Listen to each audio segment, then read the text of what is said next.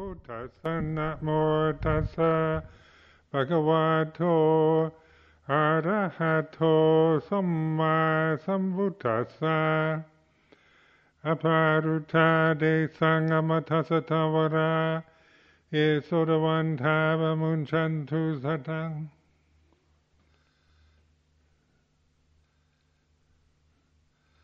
So this evening, the observance, half moon, and this is the month of October, and the Vasa is 1 month left, approximately, of the Vasa. So, and we can see the days are getting shorter, nights longer. And so we sit at this very present moment here and now, observing this beginning of the Vasa that happened already. That's a memory. The end of the Vasa hasn't happened yet. So then it's just this kind of investigating the reality of the here and now, because we plan for the after Vasa, and plans for going here, doing this, doing that, and then we can spend the rest of the month just planning the future. So I encourage you to during this Vasa especially, the time to just reflect on this, the way we look to the future, planning for a new monastery or a new situation or going somewhere else. It's like this. I'm not saying you can't do it, but you shouldn't do it, but if you're really sincerely interested in being liberated from suffering, be with the present rather than living for the future. So this has to be emphasized over and over again, because sometimes what the future plans seem terribly important, and here and now doesn't, nothing much to it. Just getting by, and then the future is where you've got to put all your thoughts and efforts to make sure that something happens. But then, ask yourself, what are you really a samana for? What is the purpose of all this? And I've asked myself, am I here to build monasteries or bring Buddhism to Europe or spread Buddhism or establish a sangha of monks and nuns in the West? And those are all good things, good perceptions. But the thing to never lose track of is that enlightenment is here and now. It's always awareness now that is the essence, is the path, is the liberation, and never in the future. So if you believe that's in the future, then you're still caught in the samsara, the illusion of I'm somebody doing something now in order to get something in the future.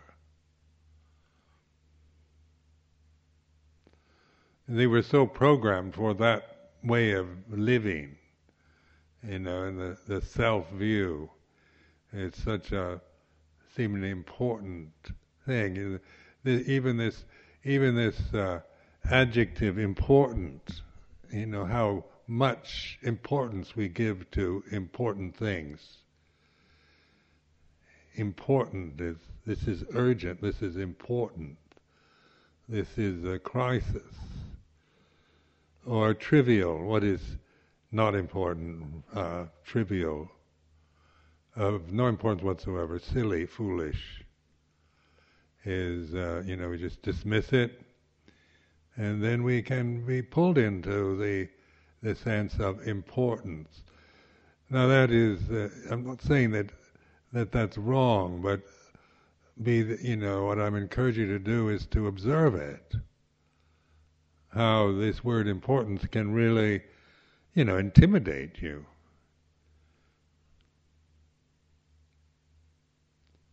It does me. Because, that's the conditioned self. I want to dedicate my life to what is important. What is important for the Sangha, what is important for the monks, important for the nuns, important for England, important for Buddhism and Theravada Buddhism, important for myself. And the trivial things, the silliness, the ridiculousness, the pettiness is not important. So I can't be bothered with that. Now these just pointing to these two extremes, what is important and not important. And awareness of that, how one, feels kind of can't be bothered with foolishness or nonsense or trivialities. So this is still a Sakya Ditti, isn't it? I dedicate my life to what's truly important, and I must relinquish any kind of foolishness or silliness or selfishness or that which is unimportant. And so we listen to this thinking mind in its way of creating a world and oneself. One doesn't want to think of oneself as being trivial and silly and foolish, even though you might, think you might feel that way sometimes and feel maybe ashamed of yourself or guilty about not really dedicating yourself really seriously to the practice of the Dhamma like you should do. And so we get, in this life, because we tend to be here through altruism, and then that's something to respect and to appreciate.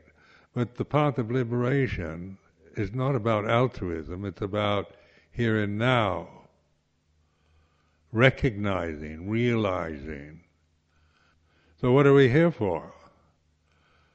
Are the nuns here to establish a nuns order that can prosper, and is that what you're here for, or are you here for liberation? Or the monks? What about the future of the Sangha and Theravada Buddhism in Europe and spreading the Dhamma? These are important. And what might seem unimportant is the here and now. Because, right now maybe there's nothing important happening. Maybe it's just, another day goes by. and a kind of, one can feel quite, bored or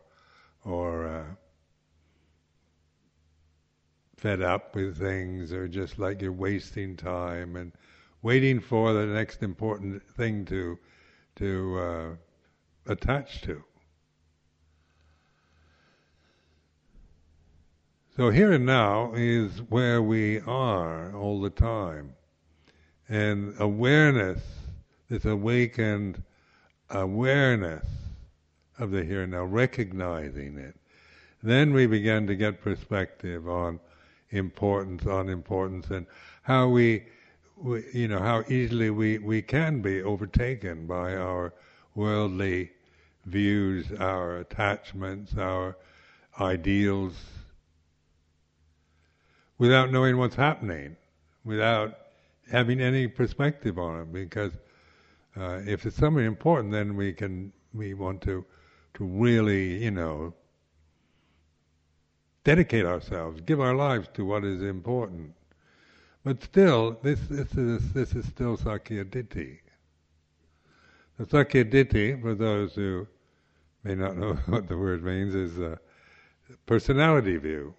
The way we perceive ourselves as persons or personalities, as individuals.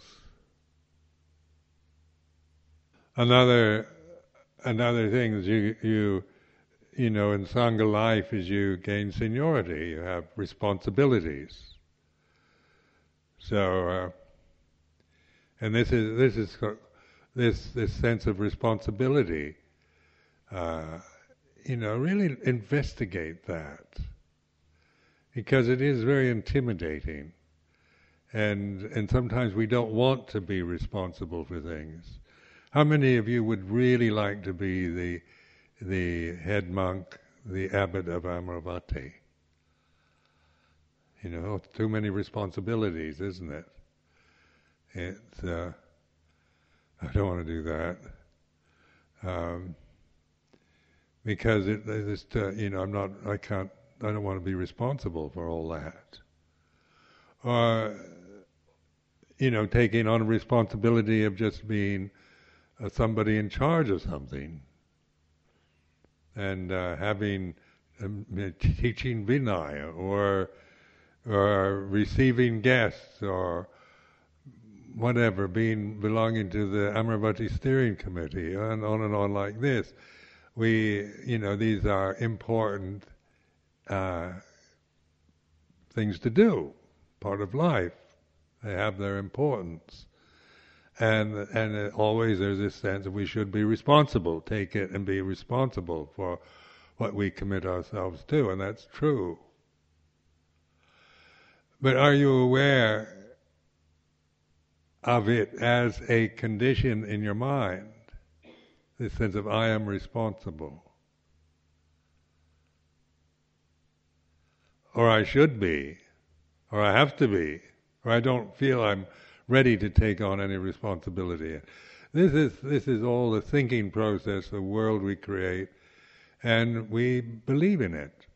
So people that never question, never examine themselves, then they always, you know, they can easily get burnt out, fed up, had enough, and because you can carry this sense of responsibility with you back to your kuti.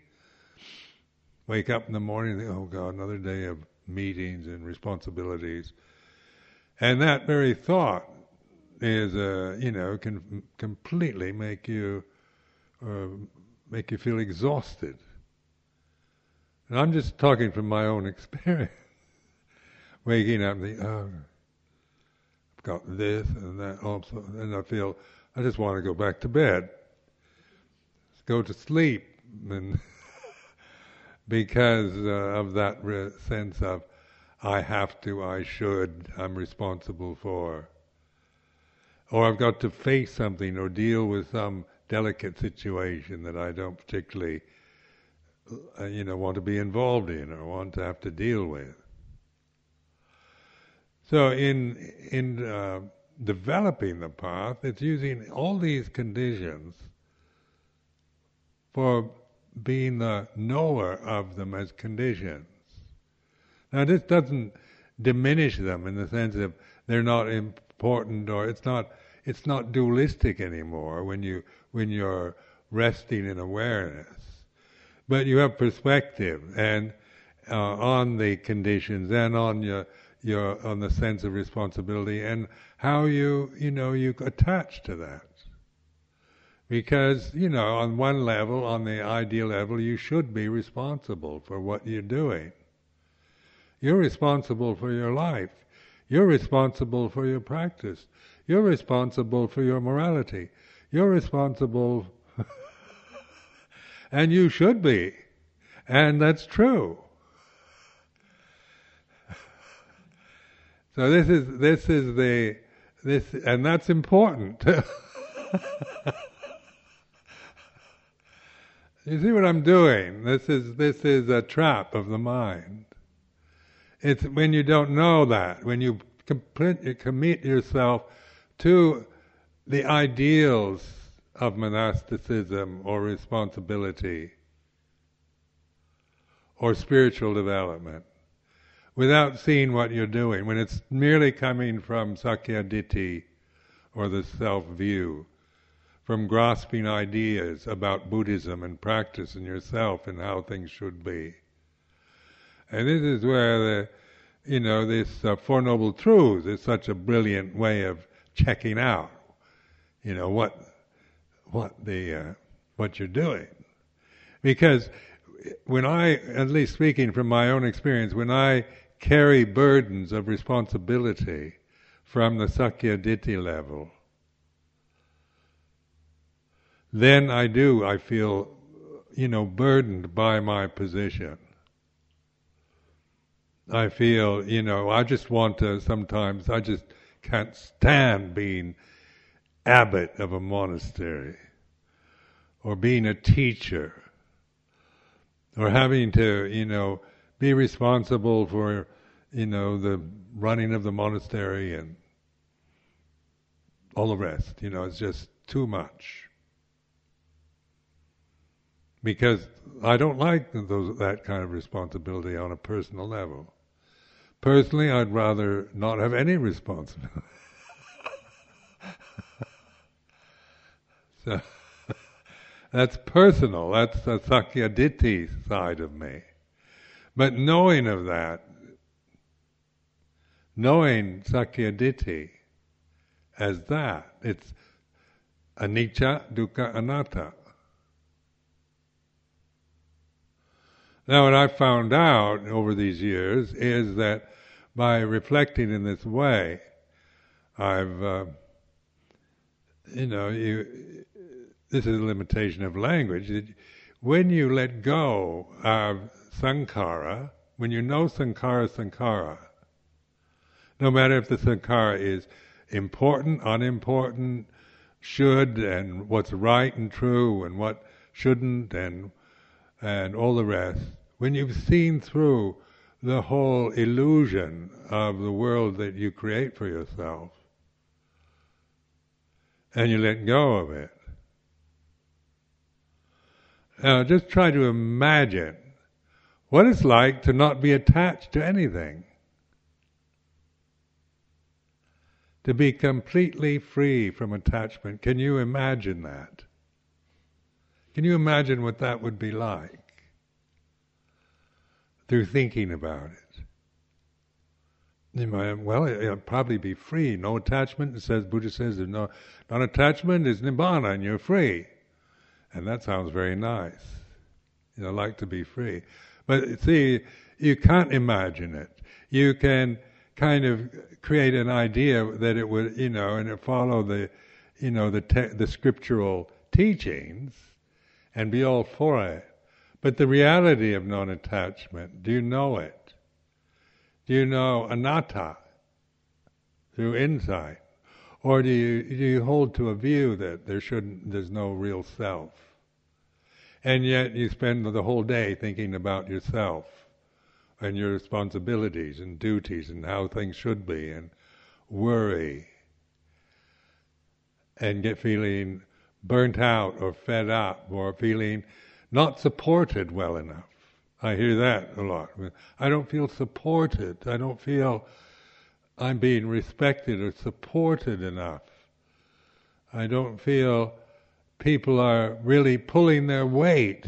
I think, I want people to pull their weight, and I don't want to have to feel that I have to keep pushing you all and having to drive you into fulfilling your duties.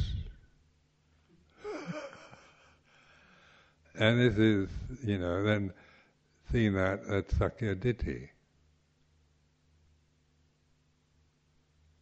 Now, saying it's Sakyaditthi, it sounds like I'm saying Sakyaditthi is not any good. I'm not saying that. I'm not putting it into a context of good or bad, because sankharas, some are good, some are bad, some are right, wrong, true, false, and all the rest. We're outside good and bad, right and wrong, true and false. And this is to be recognized, this recognition of non-attachment. And to recognize it is is through connected awareness, being aware, not just in a fragmentary moment, just suddenly aware and then you're back into, but learning to trust yourself in awareness, appreciating, surrendering to awareness. Now, surrendering to awareness, this takes faith, or saddha in Pali. But before you can surrender to saddha, you have to recognize awareness and realize it. And this is what Third Noble Truth is: realizing, recognizing. And this recognizing, because there's no self in it, then it's easy to judge it in going back into the thinking mind. It doesn't seem like anything at all. Because it's just like when you try to figure it out and describe it, you can't. It's like the unconditioned, unborn, uncreated, unformed. You can't, there's no, those words, those are words, but you can't imagine it. And yet it's real, it's ultimate reality. And it can be recognized, but it can't be described. When you start to describe it, you end up thinking it's not worth anything.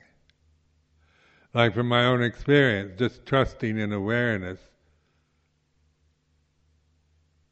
And it seems like, trying to evaluate it, because the thinking mind is no longer being grasped. You're no longer believing or being pulled into the thinking process. So it doesn't seem like anything. Because it's the thinking process that we create values and create these dualisms, these extremes. So then, it's like you, through your kind of increasing faith or surrender to this,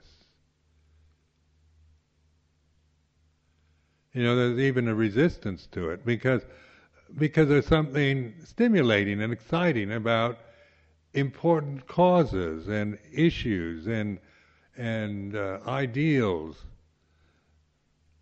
It's exciting to think of dedicating your life for an ideal,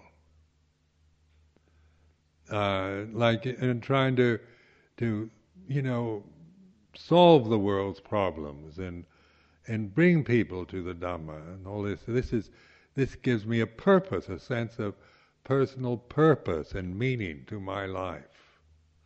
Where emptiness, there's no meaning or purpose anymore.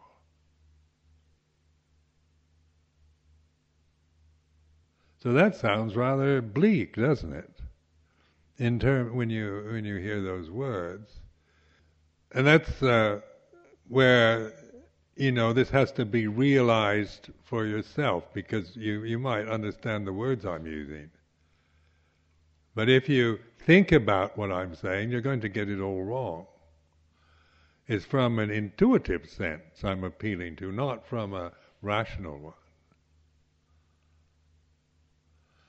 Now, some people are no doubt thinking that I'm saying ideals are a bunch of rubbish and altruism is just an illusion and there's nothing to live for, there's no meaning, no purpose to... I'm not saying that, am I? And yet you could assume, people do assume that that's what I'm saying. Because they still caught in the thinking process. They figured out that's how it sounds, maybe, through just the way that I'm speaking. You're emotionally attuned to thinking I'm just dismissing life, or causes, or good causes, or justice and fairness and ideals and right and goodness and all the rest. But what I'm actually appealing to is waking up and recognizing.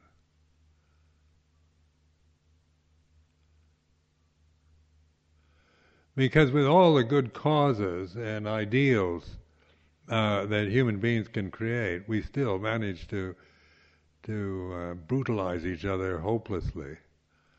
And even with good causes, we can become insensitive and patronizing. You know, we can, just like what we've done to, say, third world countries, thinking we know what they need.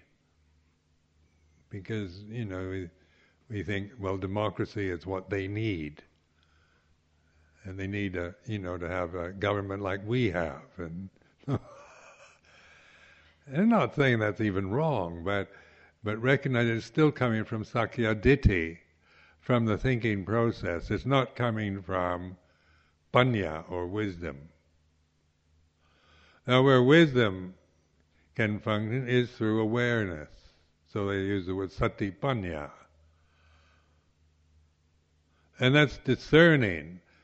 Discernment means then the way we live is through discernment rather than through division, taking sides.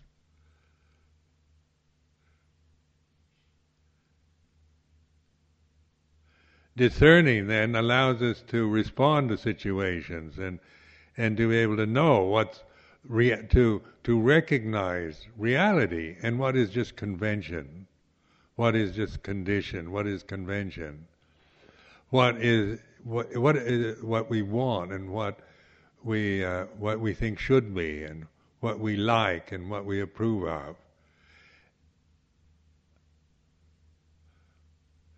And if we begin to see that, it doesn't mean that we don't work for the welfare of humanity and saving of sentient beings and making the Dhamma available to the Western world and living the holy life and all that. But it's coming from a discerning understanding, from anatta, rather than from our own grasping of ideas and sense of ourself as somebody who's has to or should, or still operating from this dualistic, conditioned thinking process.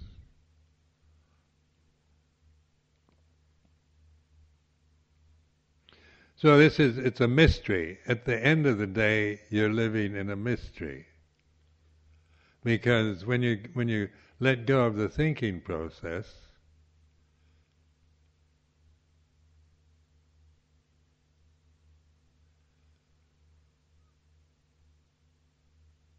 at first it's scary because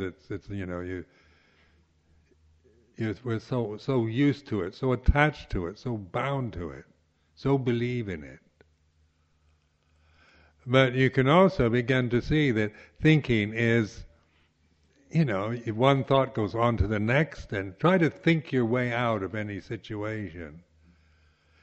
And just try to come to conclusions on to what's right and what the Sangha should do, and what direction should it take, and all that. Then we go. If you really observe, if you just attach to the thinking process, you go around in circles, and then you've always got conflict with somebody else who doesn't agree with your particular take on the issue. So you get into arguments, or feeling unsupported, or feeling that somebody's wrong, got it all wrong, and you're right, and we become conceited, and we break up, and we have to start let's start a new religion. One where everybody has to think like I do. And you can see why in all the major religions there's so many sects in them, isn't there? And Christianity is chock-a-block with different takes on Christ and Judaism and Islam. The way the Shiites and Sunnis, regard each other. And there's an interesting book out now, Karen Armstrong, who's quite a good scholar. She used to be a Catholic nun. She's also very good. She disrobed. She's a scholar, and she wrote a book called The Biography of the Bible.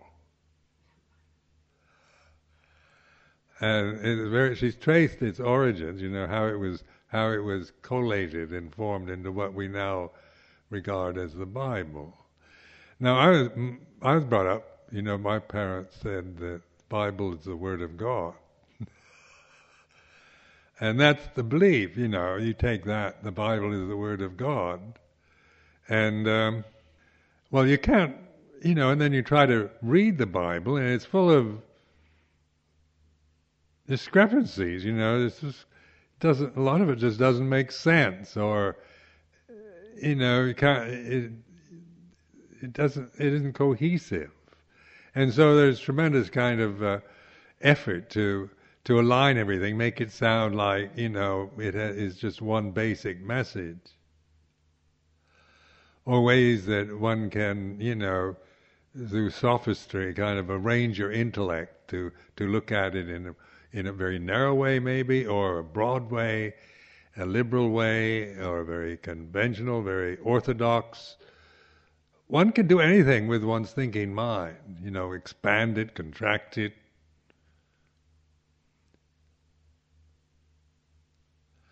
But you don't know what you're doing. You just, if you're prone towards liberal views, then you consider the kind of orthodoxy of it, not as good or inferior or wrong even or heretical, and vice versa. So we can't live with each other like the Anglican Church at this time, just around homosexuality, isn't it? Just total confusion, where the American Episcopal Church and Church of England almost broke off from each other just because they have different takes on this issue. And, so that just on something that doesn't seem terribly important, suddenly becomes the cause for a possible eventual division. And then there's these African bishops that even want to separate from Archbishop of Canterbury, because he's quite liberal, but he's stuck in a very unfortunate position on this issue. Just this one issue is an obsession of present-day Anglicanism, and they don't see what they're doing. They don't seem to know what they're actually doing by holding to views. So this can go on and on. If there's something like that, just around sexuality, then it goes on about doctrine, whether it's Trinity or not, or it's Sunni or Shiite. I don't know what the big problem is between those two, but then there's the Orthodox, Greek Orthodox, and the Roman Catholics. They can't agree either. And in Buddhism, we could make problems around Mahayana, Hinayana, Tibetan Buddhism, Thai Buddhism. We could create all kinds of problems. In Thai Buddhism, we have Tamayut Mahanikai. In Thai Forest Sangha of Mahanikai, we can still create a division around town monks and forest monks. And, there's anything, we can create a division around anything on the thinking process. Its very purpose is to cause division. It's a critical function. It criticizes. It says, this is right, this is wrong, this is better, this is worse, superior, inferior. That's critical function, isn't it? When you're attached to the thinking mind, then you're caught in this what they call this dualism. So this is better than that. This is right and that's wrong. So how do you get outside of right and wrong? Is by observing this of one's attachment to feeling right. I want to be right. Personally, Sakyaditi, my personality, I want to be right. I'm the abbot of this monastery, and I want to be right. And I want to be responsible and right. And I want to lead you all in the right direction and not the wrong one. I don't want to be anyone who's influencing you in any wrong way. And I want to be a good abbot and a fair abbot and just and kind, compassionate. And I don't want to be mean-hearted, stingy, narrow-minded, selfish. So that's right too, isn't it? And that's the way it should be. But notice that that is still thinking. Now if you trust yourself to observe thinking, and this is what I'm trying to emphasize over and over, to not to try to stop thinking as you shouldn't think anymore, but to to awaken to thinking is like this. And so it's like, and how I've done that is to think and listen to myself thinking.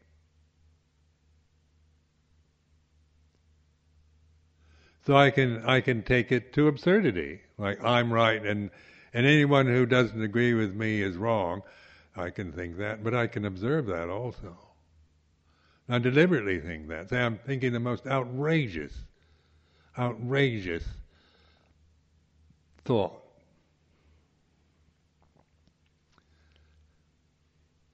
I'm the best Buddhist monk in the whole world.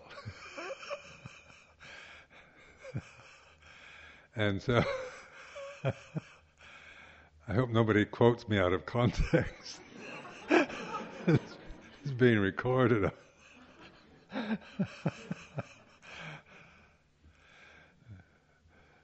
But that is awareness of that, that's not, my ego doesn't support such outrageous extremities.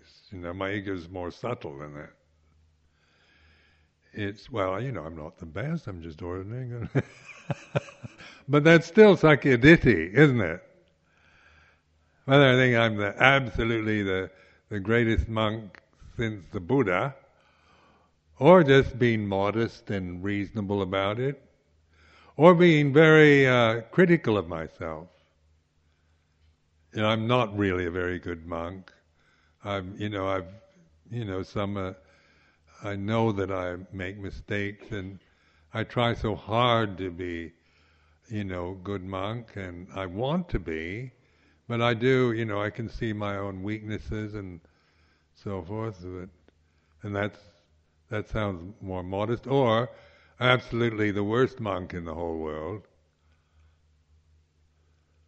Buddhasasana would be much better off if I just dropped dead. Could think that. But this is thinking, isn't it?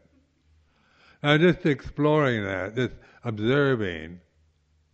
That which is aware of I am the best, or I'm just, good enough, or the absolute pits of Buddhism, disgrace to the sasana. That which is aware of those thoughts, that's what I'm interested in. This is a discerning practice. It's not a thinking practice. You have to, by discerning, this awareness has no Sakyaditi. And therefore, I can be aware of Sakyaditi because the sense of myself as a personality comes and goes and changes. I can create myself into a tyrant, into a reasonable, nice guy, into a saint. Sometimes I can be very saintly. as a person. But it's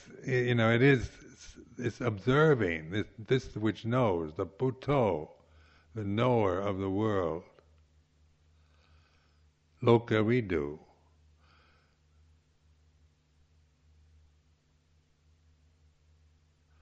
Now as you explore that, so I'm not against thinking, but then that you begin to see the trap of being attached to the thought process out of ignorance, out of avijja.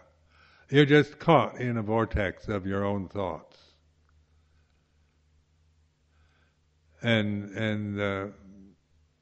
fair enough, if that's, if you have no sense for transcending that, then at least think good thoughts and, be a good person, be a kind person, be a generous person, be a fair person, just person.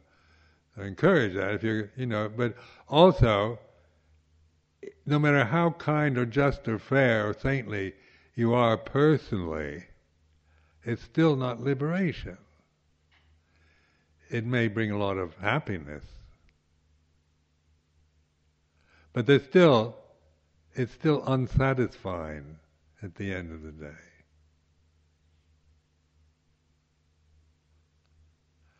And so this is where this dukkha samudaya nirodha magga, the Four Noble Truths, the dukkha, the unsatisfactoriness, there is this. Because a personality is so changeable and so influenced by other conditions. One can be quite generous and kind and saintly and magnanimous when the conditions are there for that. So in much of our life we can be generous and kind, magnanimous, because we have very good conditions to live in this place. You're not out in the world trying to make a living in a stressful society, in a deluded society. So we can afford to be magnanimous and generous and kind. But what would we do when things aren't like that? When we find ourselves where the conditions are the opposite? If you're just caught in the personal, depending on conditions to support you to feel good about yourself, then that's easily lost, because things change. Conditions are changing. But if you know this, if you're aware, enlightened, awake to Dhamma, then whatever way the conditions change, one's refuge is in the awareness, not in depending on good conditions to support happiness or a sense of well-being as a person.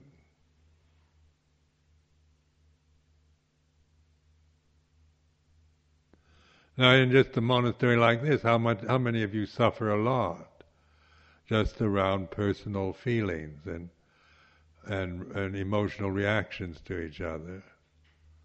It's because people suffer a lot here.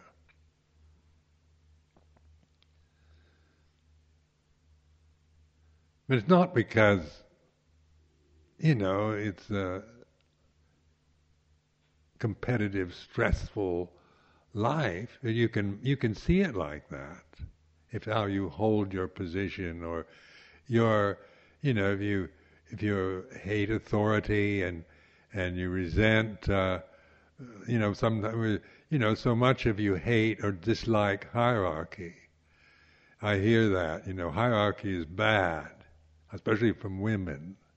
Hierarchy is bad, and there shouldn't be any hierarchy. Well, hierarchy is, you're creating a problem around hierarchy. Nature is hierarchical. It's not egalitarian. And you look at what happens, it's not everything's equal and fair. But when you have conditioned phenomena, it's always going to be 1, 2, 3. There's always going to be a sequence, and A, B, C. You can't have A, B, C, D, E, F, G, H, I, J, K, L, M, N, P in one thought. And they have to have one letter come first. The thinking process is like that. You can't think A, B at the same moment. You go A and then B. But awareness allows us to see, this awareness is an intuitive state. It's letting ourselves rest in pure universal intelligence, not in personal views or attitudes from thinking or holding to views.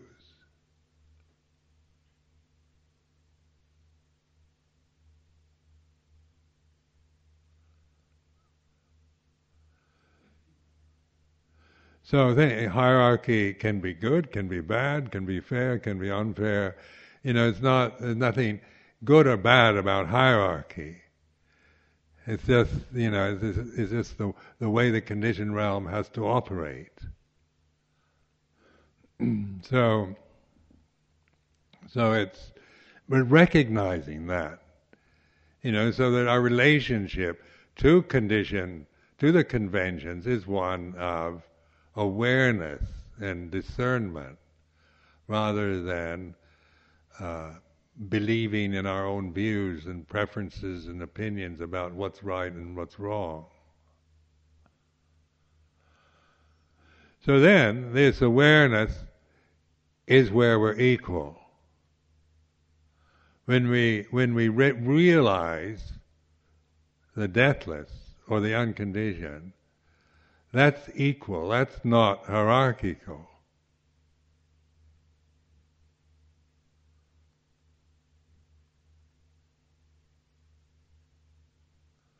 So this you begin to recognize, where equality, where everything belongs, where the hierarchies can be seen and recognized, discerned, but one is no longer bound into the hierarchies or the positions of sankharas anymore, but liberated from them. So our relationship to sankharas is one of compassion, joy, the metta, karuna, mudita, upekkha. These Brahma Viharas don't come from thinking. They're not created states that I, out of my Sakyaditi, create metta. In my Sakyaditi I create compassion and sympathetic joy. I mean, I can fool myself that I'm a very compassionate person, because I'd like to be on a personal level. My altruistic personality would like to think of myself as compassionate, and so forth. So it's and metta, but that's metta kind of as an ideal, karuna as an ideal. But the realities come from the empty mind, from pure consciousness.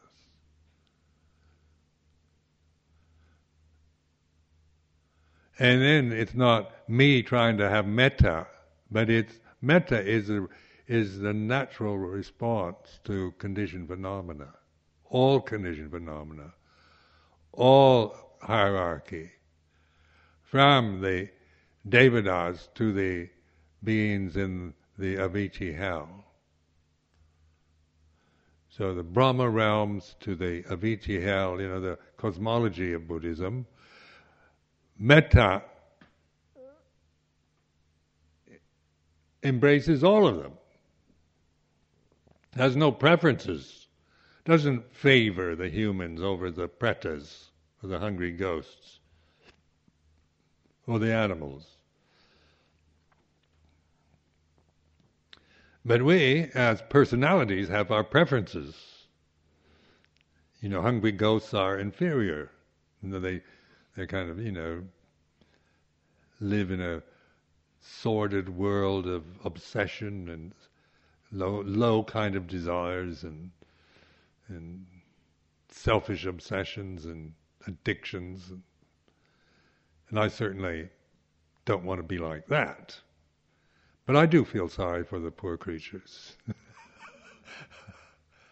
They do suffer, and I want to send them my metta. Well, that's fine, in the terms of it's on a, if you're decided to take everything personally, then, do that. Better to have ideals and do good and identify with the good and the true and the beautiful.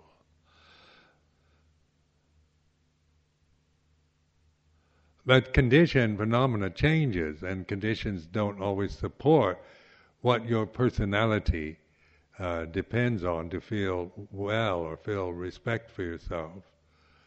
So we're thrown into all kinds of situations, on many conditions unwanted. And who knows what's going to happen to any of us in the future. But the deathless, then, is our refuge, which then the awareness and the discernment, we can deal with the changing conditions, whether they be, no matter how good or bad those conditions might be in the present. And so you find your strength in this awareness. It's like this image that I've had for years of the lotus blooming in the midst of the inferno. I always like that image. The lotus is a kind of delicate, beautiful flower, easily destroyed, isn't it? And especially if it's surrounded by an inferno. They've got this raging inferno, fire surrounding this beautiful, delicate lotus. And then the message is a lotus blooming in the midst of the inferno is indestructible. So this is what I call awareness. This awareness then it's indestructible once you recognize it. You don't destroy it, you just forget it as you get intimidated and caught up into the importance or the unimportance or the reactions to the conditioned realm on a personal level. So from my own experience then, I still have, personality still operates. So I have likes and dislikes and preferences and opinions, but I know them. There's a knowing of them as for what they are.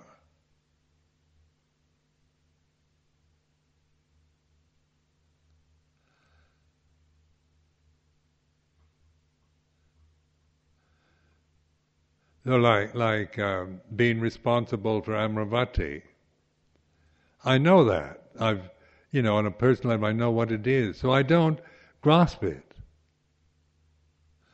I surrender, the sense of surrendering to the awareness in the present. I trust that. I don't trust the feelings I get when I get caught up in thinking I have to be responsible for everything. Even though that's good, it's better, isn't it, than feeling I'm not going to be responsible for anything. I don't care what they say. I'm not going to do it. I'm going to do my own thing and not have to just take duties and responsibilities and ruin my life. I didn't ordain here to be responsible for this building and all this people coming and going and new candidates and training people and seeing the gardens are kept. And today we blessed the lawnmower.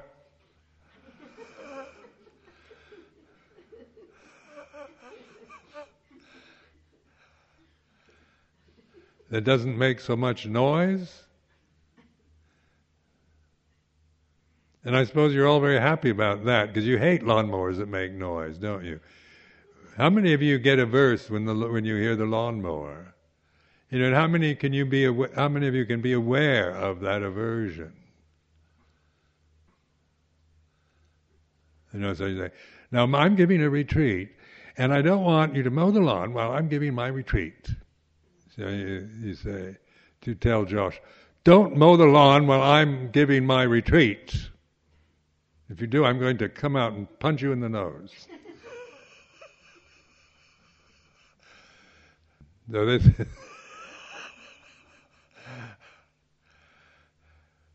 but the present one still makes some noise. You can hate and be averse to if you want to.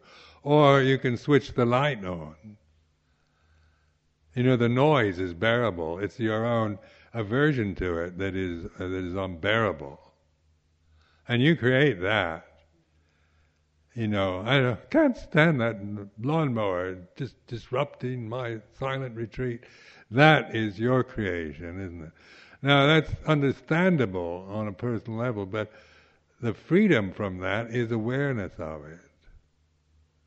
I'm not saying you should say, I love the noise of the lawnmower, and you had to fool yourself into, you know, that you should be able to just accept it and put up with it. That's still Sakkaya Ditthi. But to, you know, have this direct kind of honesty of observing how much I don't want this is like this. Not wanting that noise, feeling annoyed is like this.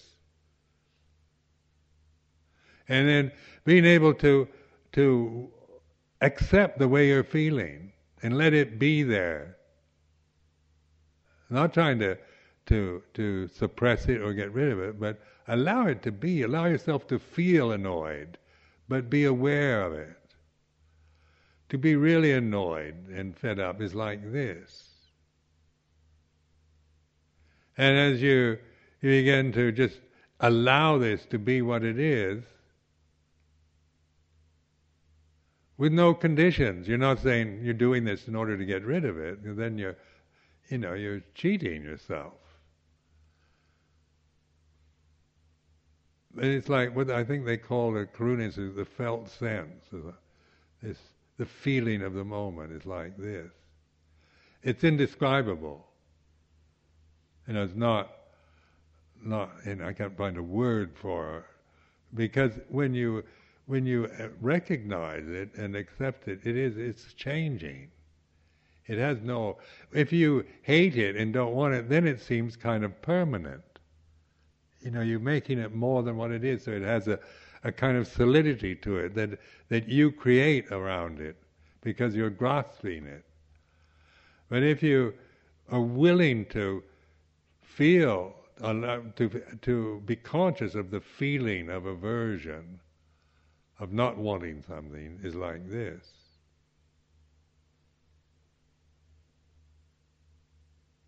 Now when I do this, it just drops away on its own. It's unsustainable. But throughout that, then what sustains itself is the awareness. The awareness receives it, and the conditions arise and cease. So this is the deathless. This is a reality. This is a fact. This is real. The world that you create out of ignorance is not real. It's illusion. That's why it's unsatisfactory. So I leave you with this to contemplate.